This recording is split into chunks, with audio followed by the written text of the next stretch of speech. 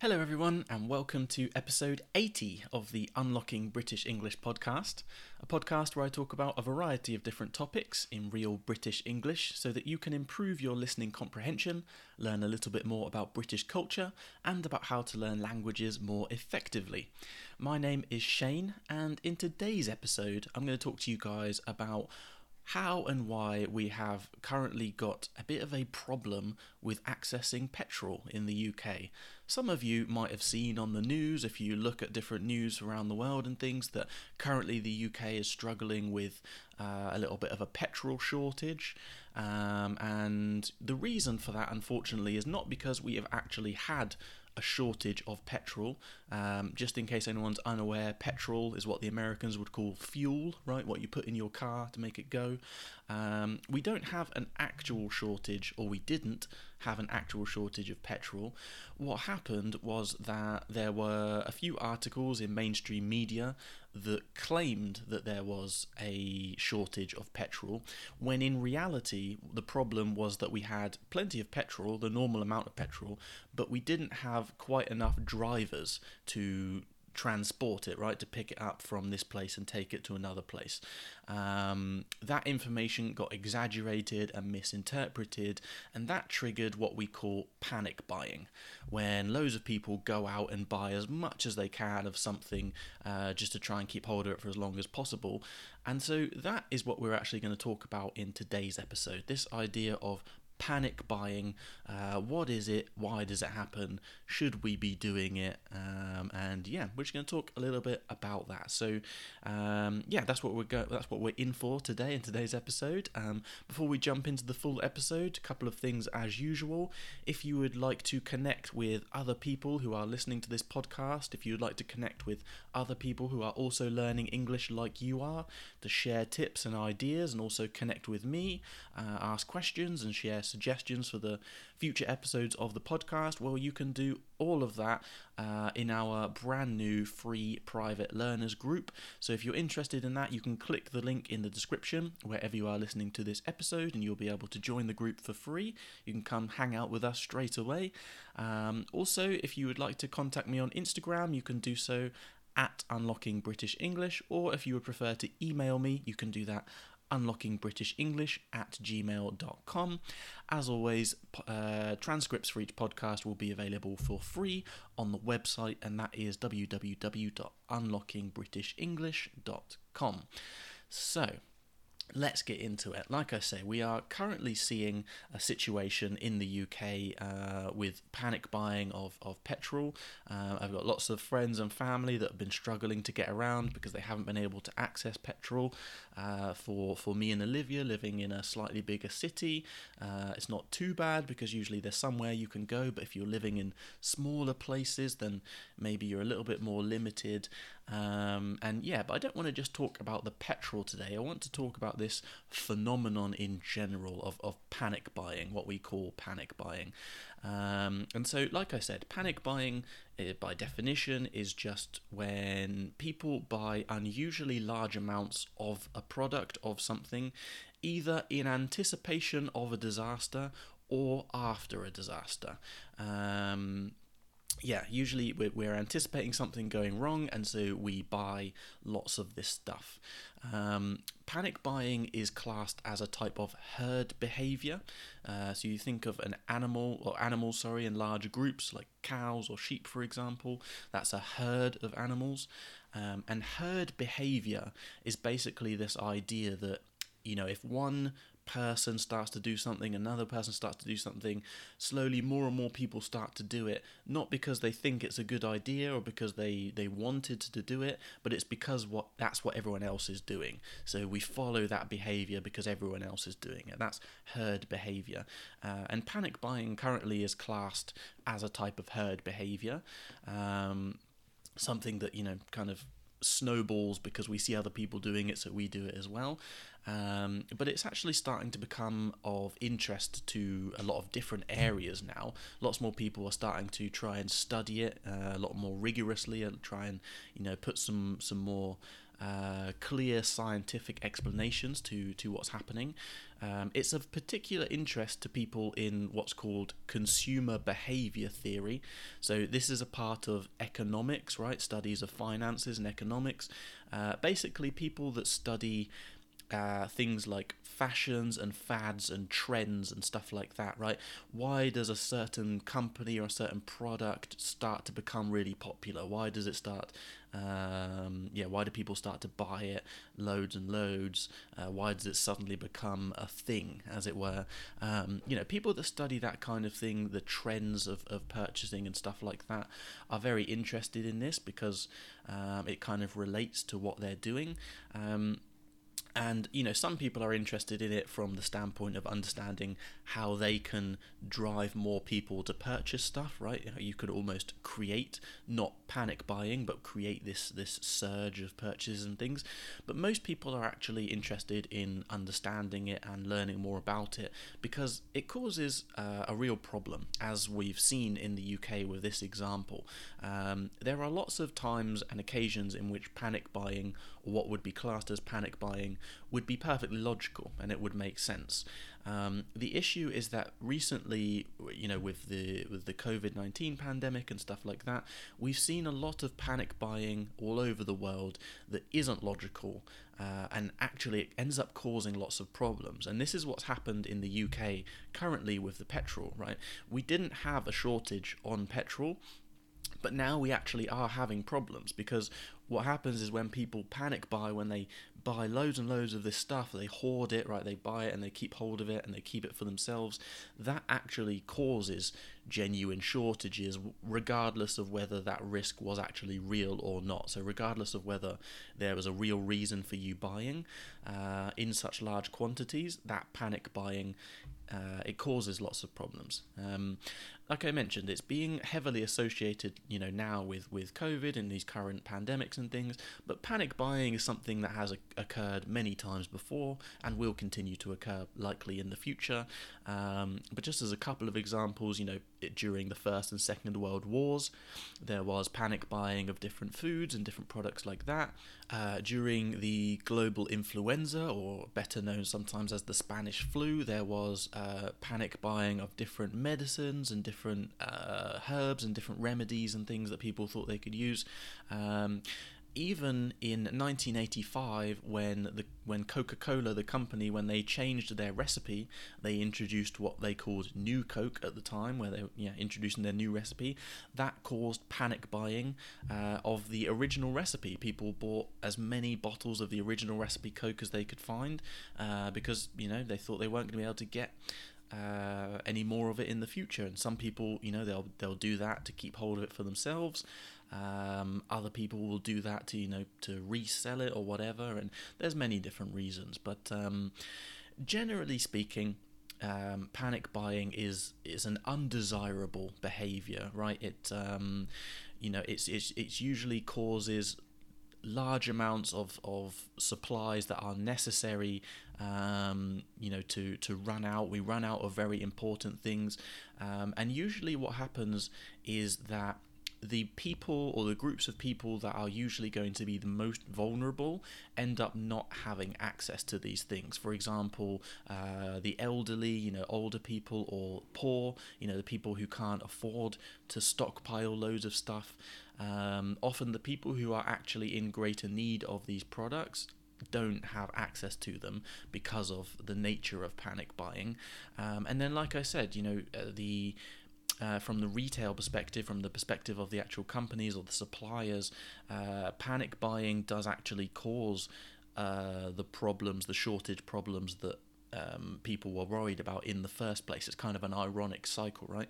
You're worried about there not being this product available, right? You're worried about not being able to buy toilet roll, so you go out and buy loads of toilet roll, and then the next time you go to the shop, there's no toilet roll. So it's kind of like what we would call a self-fulfilling prophecy, right? You kind of make it happen yourself. And so, this causes all kinds of problems. You have to try and change the restocking. You have more trucks trying to take more products to different places and all this kind of stuff, you have increases in traffic and all kinds of different problems. So it's something that, generally speaking, we don't want, even though, like I said, in some cases it does make sense and it is, a logical thing. It's something that we ideally want to try and combat. So why does this happen, right? Why do people actually do this? Is this just a case of, people are stupid and people don't think, or is there more actually happening here? Well, like I mentioned earlier, people are starting to look into this a little bit more, and so, psychologists and researchers are starting to get a little bit of a better understanding as to what they think are the main causes. And so, generally speaking, the factors that influence panic buying, the things that cause people to panic buy, can be categorized into four different themes, four sort of key themes or four key sections, let's say. And so I'll list them through and then we'll talk about each one just quickly. So the first is perception, perceived threat, perceived scarcity, things like that, what you think the situation is like. The second is fear of the unknown. This is something that drives a lot of our behavior. When we don't know what's around the corner, it can drive us to make lots of different decisions, not all good ones. The third is as a coping behavior, so as a behavior to be able to deal with the stress of the situation. And four would be what we class as social psychological factors. So things that are happening within society. What do other people think? What do you think of other people? And so, the first theme or the first section was perception. So this can be broken down into two kind of subcategories or sub-themes. The first would be perceived threat, and the second would be perceived scarcity. So let me just break that down very quickly. So perceived threat just means, how much of a threat you think there is. When you read about the situation currently, does that seem very bad to you, or does it seem not so dangerous? That's your individual perception of the threat, right? So that's the perceived threat. And then the perceived scarcity is the same idea. Scarcity is having a lack of something. So if at the moment we have a scarcity of petrol in the UK. So again, it's when you look in the shops, when you look on the news, when you look on Facebook, does it seem to you like we are having troubles with these products, or does it seem like it's being a bit exaggerated? Your individual perception of that is going to have an effect on that. And so, of course, in situations where the perceived threat of disease is high, where it seems likely that, there is a disease, there's a very dangerous disease, and you could be affected by it, it's very logical and conceivable that someone would be more likely to engage in panic buying to minimize the risk of contracting the disease, right? So why would I go to the shop twice a week when I could just go once, buy everything I need, and then stay home for 2 months or a month or whatever it is?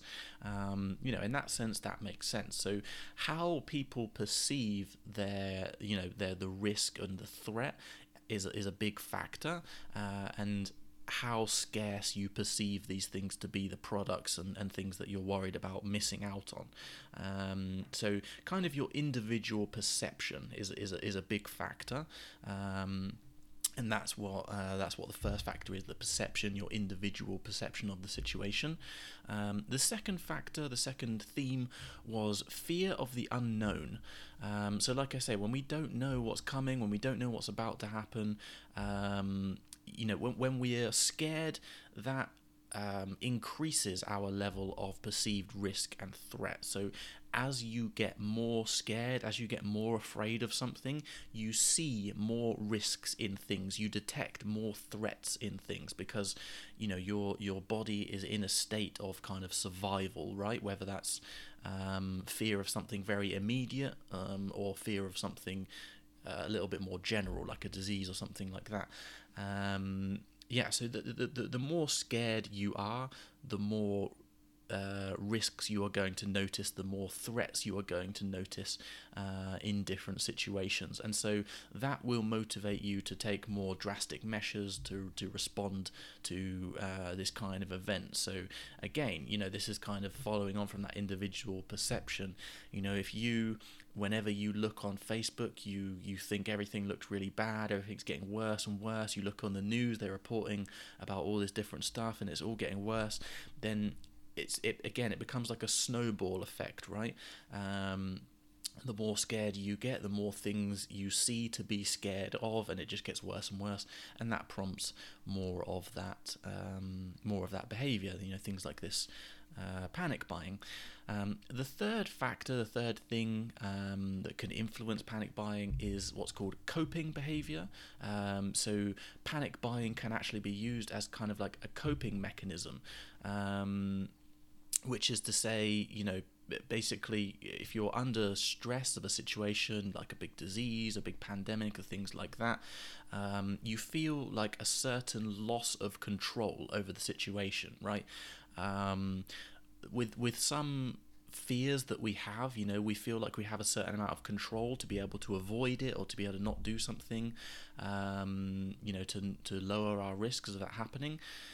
But with something like a disease, well, it's difficult because it feels like there's not a lot that we can do, and so panic buying is something that for some people it makes them feel like they're in control of the situation. They're doing something to actively remove them from dangerous situations, and so they've kind of taken control of their life. They've taken control of the situation that they're in, and they feel better about the situation. And so for some people, panic buying in these situations is actually a mechanism that they use to cope with the stress of whatever it is that they're under threat of. So in this case, a pandemic or whatever it is. And so for some people it's that, and then the fourth and final factor was social psychological factors. So this can be broadly subcategorized into two parts. We can break this down into two parts, right? The first would be social influence, and the second would be social trust. Social influence is kind of like what we talked about before, this idea of herd mentality. Where a group of people start to do it and you follow because everyone else is doing it. And, there's plenty of times in which, again, we can see this to be a logical behavior. If you're on a boat and everyone starts running to get to the lifeboats, everyone starts running to get life jackets and things like that, you're not just going to sit there or chill and not worried about anything. You're going to, at the very least, run in the same direction just to try and see what's happening. Because if everyone else is running towards the lifeboats, it makes sense that there might be something bad happening and that you should be doing the same too. But of course, different people are... Everyone has their own level of susceptibility to these kind of things, right? So some people are more susceptible to social influence, which is to say they are more easily influenced by what's happening around them, others less so. But what seems to be a bigger factor in these social elements is not actually the social influence, but it's more the social trust. And social trust is literally, what level of trust do you have of the people around you, right? Of your neighbours, of the other people that live in your town, in your country, in your city. How much do you trust those people to do the right thing, to do what you consider to be the right thing, to behave in a way that is not going to actively cause problems for other people?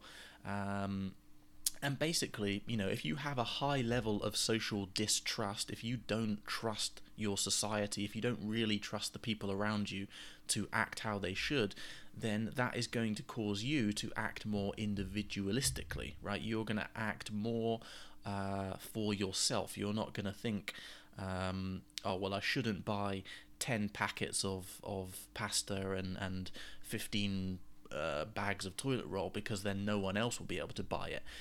Because in this situation, what you're probably thinking is that no one else is going to leave this for me, right? the other people that are going to the shop, they're all buying stuff for themselves, so I need to buy stuff for myself.